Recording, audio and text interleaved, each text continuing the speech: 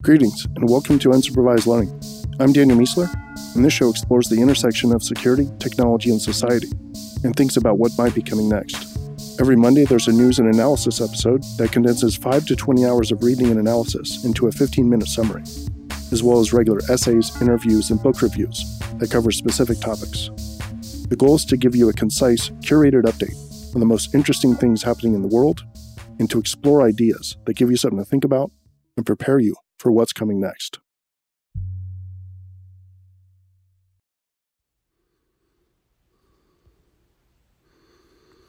All right, welcome to episode 286, starting off with security news. Cybereason found in a study that 80% of companies that paid ransomware got hit again, and that 50% of those attacks came from the same threat actor. Lesson here: assume you're still compromised even after you pay and get decryption keys, and assume someone is coming back unless you take significant action. Google launched a new proposed solution to software supply chain attacks called SLSA, pronounced SALSA. It's a set of security guidelines that looks to provide end-to-end integrity of the software supply chain, and it has 4 levels. Level 1 requires that build process be fully scripted and automated, and that provenance is generated. And then there's 2 and 3, and then level 4 requires a 2-person review of all changes and a fully reproducible build process. I like that this exists, but I worry that few software organizations will be mature enough to use it in the short to mid-term, which of course is when we need it. South Korea's Atomic Energy Research Institute, which is a think tank, says it was breached by North Korean attackers using a VPN vulnerability. Wonder if it was Pulse Secure. I don't know, but seems possible. And they're currently evaluating the scope of the penetration and the damage. Canon put AI cameras into its Chinese offices that only let in smiling workers. And they said, apparently without irony, that they did this to improve morale. People in Texas are complaining that their energy companies are remotely accessing their smart thermostats to raise the temperatures in their homes during extremely hot days. It's evidently part of an agreement that they signed, giving the companies the ability to save energy. So it's super hot and people have their ACs, working hard, obviously, to keep the houses cool. And yeah, they're going in remotely as part of this program and raising the temperature. So a couple of the anecdotes were basically people waking up sweating after they set the AC down. And then they wake up sweating because it's like 78 degrees in the house.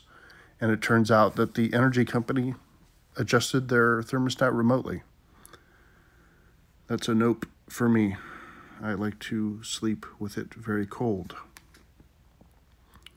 Southwest has had to shut down most of its operations and ground hundreds of flights, up to 1,300, I think, at one point, due to multiple computer outages over 2 days.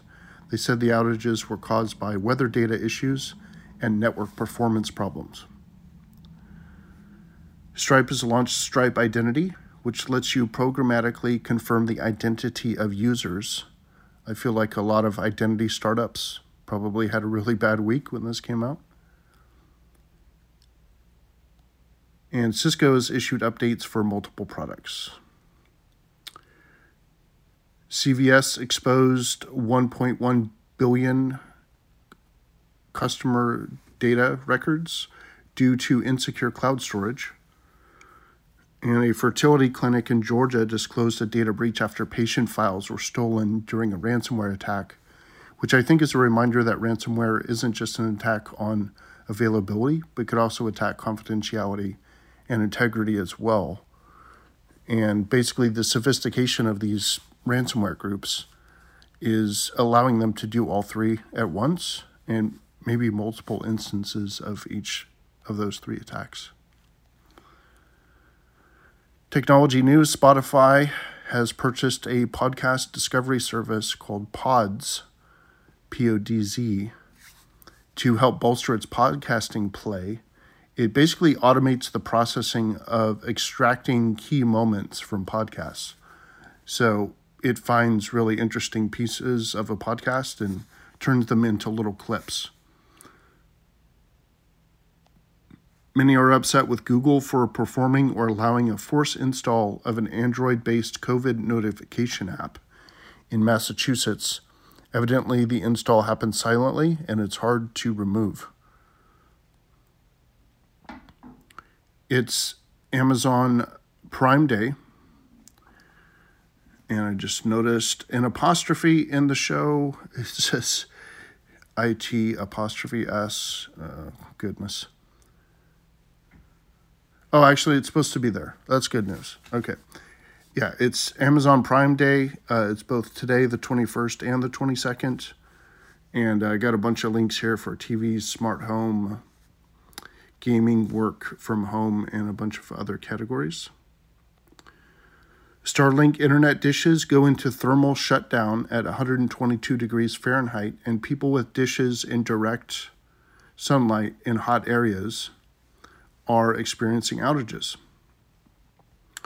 Niantic, the creator of Pokemon Go, is making an AR Transformers game. And 23andMe merged with a Richard Branson SPAC. I don't know, something about that seems dangerous. They said they're trying to grow a robust consumer business. Again, alarm bells in the head. For no specific reason. It just seems like monetizing this stuff could get kind of gross.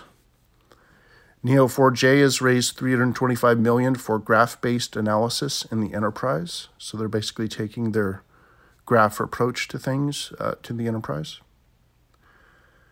Human News, science is pointing to the idea that it wouldn't actually take long for an alien race to populate the galaxy with sublight travel. This is not what I thought was the case and not what seems intuitive to me. I always heard that it would take forever, but evidently at the scale of the universe, it would only take, I guess, dozens of thousands of years to do a pretty significant amount of coverage. And I think it's because of the exponential nature of it. You know, you go to one place, they go to other places, they go to other places, etc. So this adds weight to the question of, you know, if aliens are supposed to be so plentiful, then where are they? And here's one idea. If our silly, human selves could come up with a prime directive in the 1960s, then maybe all these aliens are just hiding from us. I don't think that's the case, but they could be. Japan's government is looking to encourage companies to offer employees a 4-day work week, but experts disagree about whether it'll be accepted or net positive to do so. Content ideas and analysis, reality and meaning, my casual thoughts on the hierarchy of truth and meaning in the universe. It's a post I wrote last week, I believe. Notes. So I'm hoping to have a new living situation soon with more room. I've been operating in kind of a limited state capacity for many years, and that might be soon coming to an end. Basically, more room, more artistic expression. I'm going to have like a drum set. I'm going to have a place to, like a giant whiteboard, just lots of life upgrades there. More exercise, definitely. Drastically improved diet, hopefully starting within the next couple of weeks. And I expect my creative output to exponentially improve compared to last year or two. And I'm really looking forward to that. And I hope you all get to benefit from it.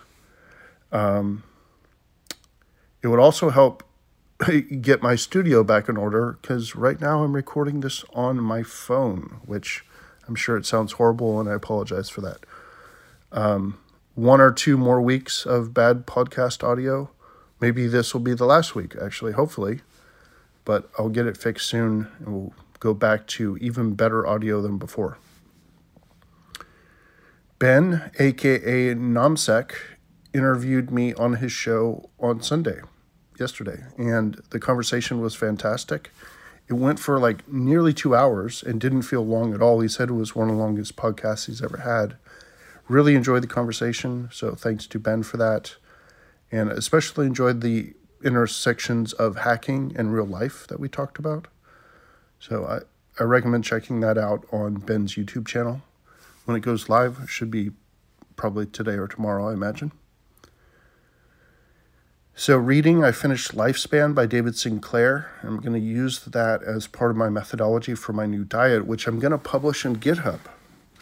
It's basically going to be my diet methodology. Not my diet methodology, actually my daily methodology. I'm going to publish it on GitHub, and I'm going to have annotations for why I'm doing a given thing. I think it's going to be really cool. I'm looking forward to it. And obviously, I'll share it with all of you. And I'm also reading Speaker for the Dead, which is our book club book of the month. And I'm also reading the new Kahneman book called Noise, which really, really good intro. I'm just starting it, but it's shipping up pretty well. Discovery, Modern Unix Tools, a collection of tools that replace standard Unix Linux options. This is a really cool repo, and I use a few of them. I think they're worth looking at 100%.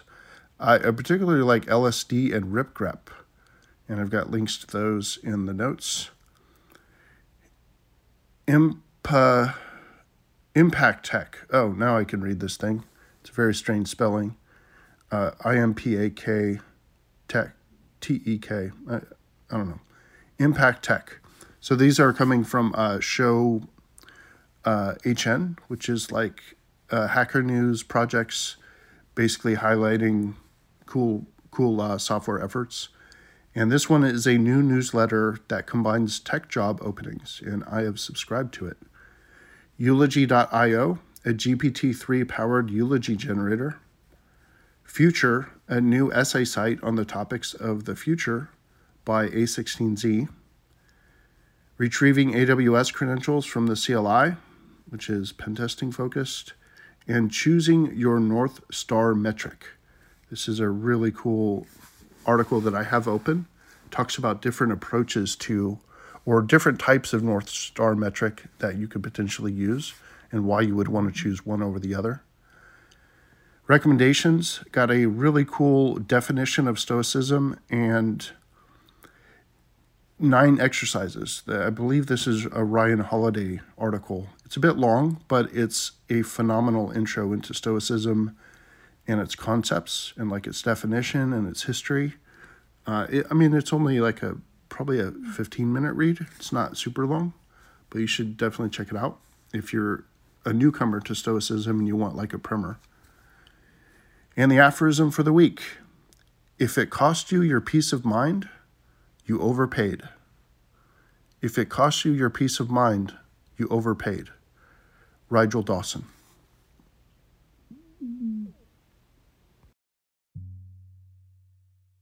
All right. Thanks for listening to this episode. And here's your next podcast.